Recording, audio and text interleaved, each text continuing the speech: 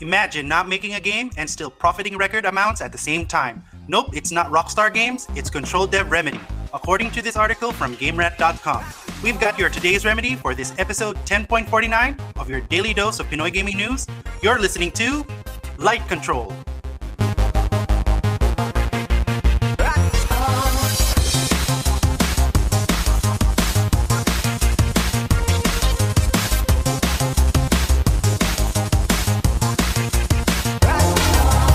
Light Control, the number one video games podcast in the Philippines, is brought to you by Easy PC. Don't complicate your first PC build. Chillax. Take it easy peasy. Rack Gears. Rack Gears is the only gaming company in the Philippines with dedicated gaming user interface, research, and development. You can get your gaming gears online by visiting their website at rack.ph or checking their Facebook page at facebook.com/rack.ph. Rack Gears, kalidad, kisig, kasarinlan. Game Express. Game Express is the first and only game store in the Philippines that offers pre-orders with no deposit fee. No more waiting in line. The games you love will come straight to you. Free cash on delivery nationwide. Find them at Facebook by searching Game Express. This article from GameRant.com is very interesting, and if Remedy to be asked, they are laughing their way to the bank for 2020. It's not all that rare for major video game companies to set new financial records. The past year in particular, which saw massive increases in game sales across the board due to the COVID-19 pandemic, has led to multiple publishers earning record profits in 2020. This includes developer Remedy Entertainment, which is especially impressive given that it hasn't released a new title in almost 2 years. The Finnish studio has earned quite a reputation for itself throughout its 26-year history, having produced such noted games as the original Max Payne games, Alan Wake, and Quantum Break, as well as its critical 2019 hit Control. However, since Remedy hasn't released a new game since then, one could be forgiven for assuming that the lack of hype for any major release would lead to some decline financially. One would be wrong in this case because during an earnings call this week, Remedy announced that it had its best year ever last year in terms of money made. 2020 saw the company make $49.8 million, a 29.8% increase from the year prior, in addition to boasting an operating profit of $15.9 million. There are a few key factors behind this success, with Remedy specifically mentioning the development money it received as part of its collaboration with Epic Games. In addition to royalty income earned from Control, it also helped that 2020 proved to be a busy year for Control as it saw the release of 2 new expansions, an Ultimate Edition re-release, a cloud-based Nintendo Switch port, and appearances on streaming services like Xbox Game Pass and Amazon Luna. The stars seem to have aligned for Remedy to rake in big money without any major new release in 2020, which it almost have until the delay of Crossfire X, the tactical first-person shooter it's developing with Smilegate Entertainment. More than that, though, CEO Tero Virtala said in the earnings call that its record year is a testament to the efforts the company has made to diversify its business and build, quote, a strong foundation for long-term growth, end quote. As such, the company is expecting to experience even more growth in 2021. Already, Control is continuing to sell well this year, helped by its release on the PlayStation 5 and Xbox Series X earlier this month. Outside of Control, Remedy is planning to finally release Crossfire X in 2021 following a COVID-19-induced delay. Beyond that, there's also the 2 projects the studio is developing for Epic Games, one of which might be the mystery game Remedy's Sam Lake teased back in December. Yan, control over not releasing a game. Control! Hi, control! Wow, ayos, diba? Pero in all fairness to the article naman, yes, a lot of gaming companies actually had growing profits from last year because of the pandemic. So a lot of people are like looking for any content that they could put on their PC, they could put on their consoles para lang alam mo yun, mawala yung bagot. Alam mo ba kasi pinagkukwento namin sa work kanina. May mga, kasi today is the first day. We're recording on a Monday right now. Today's the first day that we started working again in our office. And lahat talaga ng mga nakausap ko sabi nila, ang mahirap daw kalabanin talaga na pang-distract sa trabaho was yung bagot. At saka na-miss daw nila yung kwentuhan sa office. Kasi kanina na, I was a newbie in the company, but I was able to like connect with my colleagues kagad immediately, like in a snap. Talagang na-miss ko rin yung may pagkwentuhan sa mga katrabaho. Anyway, going back to the pandemic. So, parang, tao! Parang gano'n. Oo nga eh. Ang parang, tao! Wow! Uga-uga! Parang, uga-uga.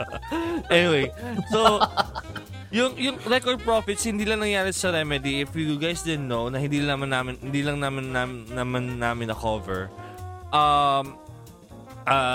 Rockstar has just sold 140 million units in total magmula nung launch niya of Grand Theft Auto 5 from 20 hanggang sa puntong to. And they said that they had the second biggest sale or year for sales ng Grand Theft Auto 5 last year lang. Last year.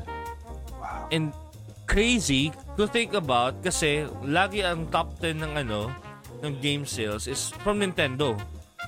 So mas lalong tumindi yung profit ng Nintendo, tumindi rin yung profit ng PlayStation, tumindi yung profit ng Rockstar. Siguro tumindi rin yung profit ng EA at ng Konami, di ba? So ano sa tingin niyo guys? Kasi parang nakakatuwa kasi like smaller studios like Remedy, they were trying to like get acquired daw by PlayStation, but somehow they got record money from last year. Do you think this is a good trend na parang kahit may pandemic, buhay na buhay yung industry ng video games? It's a big yes for me because siguro sila yung apart from the streaming services like Netflix and everything else online to really grab the attention of people. I think majority of the part would go to video games talaga. We can see it on social media, like mga streamers everywhere jumping into the bandwagon of buying new consoles, new gaming stuff. So yeah, I'd have to say it's a positive thing. And imagine mo, last year, EA didn't even have to put microtransactions on Star Wars Squadrons. Yeah, Star Wars Squadrons. So naman, natiba-tiba rin si EA last year. Given na yan. EA yan, pare. Don't get me started. Pare, EA. Don't get me started on EA. But, yun nga, I think, may isang comment lang kasi sino to? Yung CEO ng Xbox, Phil Spencer. He says na okay, maraming ang games na mararamdaman ng 2020, pero mas mararamdaman daw sa 2021 yung lack of games because of the COVID and the developers not being able to meet personally and remote lang sila. Anong masasabi mo doon Uncle Phillips? Yeah, parang sa tingin ko ganun yan Para kasi nung nagsimula yung COVID or yung pandemic, mayroon tayong parang abundant library of games na nilaro natin. Kumbaga yung backlog natin, yun yung supply mo ng games. Ngayon, since hindi naman sila nag-produce ng bago, diba? So mararamdaman mo yan kung kailan ito, this year siguro or next year, di ba? Ako ramdam ko na kagad kasi February na, wala pa talagang malaking release. Di ba? Parang normally kasi Capcom nag-release dito January, February eh. If you remember like in 2017, you had Horizon Zero Dawn on a February. Tapos on a March, it was Breath of the Wild. Everyone was excited. Pero ngayon, a lot of the games are pushed back to May. Di ba? Parang ang tuyot, and therefore dahil tuyot yung panahon, people are trying to like go back for the games that they haven't played before on their systems. And yun siguro yung nagdadrive ng sales sa mga companies. Like Control, actually I could imagine buying Control, yung special edition nila sa PS5. So, wow. diba? Ikaw June, like for example, June, you bought the Switch last year, di ba? Mm. And yeah, yung Switch, niregalo para sa anak ko, pero yun nga, technically nilalaro ko rin naman. Yeah, the pandemic situation really got us all, and it was a big opportunity for us gamers to play mga games na hindi natin nalalaro. I mean, syempre, when a new game comes, you're excited to buy it, di ba? Yeah. So, syempre, when another game comes around, you're excited to buy that. So, magkakaroon ka ng backlog. And these games talaga, during the pandemic, since, of course, since you can't go out, you play your backlogs. Lalaruin mo, and you're excited to tell about it to your friends din. Social media has also been, yung lagi tayo online. So, syempre, kinakwento natin kung anong magandang game. So, syempre, yung kaibigan mo, magugustuhan nila, oy, anong game ba yan? Gusto ko rin laruin, pahiram, bibili ako niyan. So, syempre, word of mouth din. So, the pandemic really is a big thing that happened to gaming companies, especially since that there's no new games that they can release out. Like, yeah, exactly. Katulad ngayon, itong Remedy, their most recent game ngayon is Control, 2019 pa siya. And before that, it was Quantum Break, which was 2016. So I doubt people will ngayon, buy Quantum have... Break though. I mean, sorry hot take lang No. It's not no worth worries. buying, sorry. Pero nga, I think not only that, kasi with the pandemic, I guess na-mention natin to last time sa isang podcast episode, but people have lost a lot of ways to spend their money. I mean, people who still have their jobs and they still have their money and they don't know what to do with their money other than save it, diba? So what else do they spend it for, diba? Parang you have Netflix, but it's a fixed cost, so it's not gonna like be something na parang ay bukas meron pa rin ako may bibili na akong movie sa Netflix. It's not the case. What's going to happen is, okay, I want a video game console. I want new content. Diba? Yeah, parang yung diba, ngayong mga pandemic, diba, maraming naging plantita. Oh, diba? Yun din, exactly, tama. Tsaka carpentito rin, di ba? Dati naman, wala naman naghahalaman dito sa mga environmentalist, di ba? Actually, yung nanay ko, speaking of plantita, ang dami namin plants doon sa bahay namin ngayon. Dati naman wala kami mga plants eh. Tapos alam mo yung mga plants ay yung mga nakuha doon sa mga gilid-gilid ng kanal, tapos ang lalaki ng mga dahon. Yun, yung mga inaalagaan ng nanay ko ngayon. Ang labo nga eh. So, pero yun nga, as far as video games, tayo sa mga millennials, kasi tayo mga millennials, laki tayo ng video games, diba? We started like not only buying like the latest games, but also nararamdaman ko rin sa collection ng retro games. Nagmamahal lalo yung mga video games kasi ang active ng ngayon ng gaming collection retro. Like for example ako dito nung pandemic na nilaro ko sa Switch puro retro. I mean besides Breath of the Wild. Puro retro. Mega Man 1 to 11 tinapos ko. Yes. So considering yung collection. Di ba? Considering Mega Man 11 is like 2017 rin yata or 18 yung 30th anniversary nila nilabas yun. Ang dami nilang kumita na company, no? June pati siguro Konami, no, kumita. Konami na naman ang napasok. Konami. Pero tingin mo kumita kaya sila? Kasi feeling ko kumita sila. May mobile sila. Hindi ito nga yung point eh. Kasi may backlog sila. May meron silang back catalog eh. Silent Hill. Ang dami lang back catalog eh. Pwede rin siguro. Sila may-ari ng IP na yan eh. Oo. Hindi, pero ikaw, B, tingin mo, the reason why Konami is like having these deals with Sony and trying to like,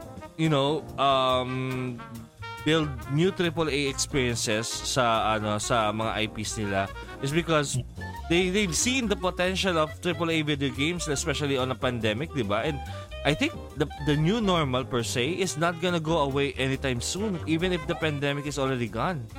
Diba? Yeah. It's just a means of course, leveraging kung ano yung opportunity.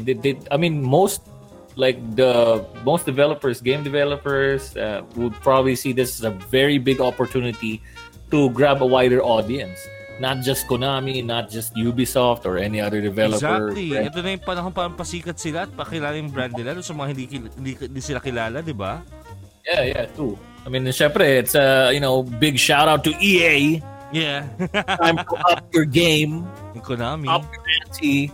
Because you've been like, where have you guys been for the past ilang years? I mean, the last time I really enjoyed an EA game was NBA Live. Hindi naman.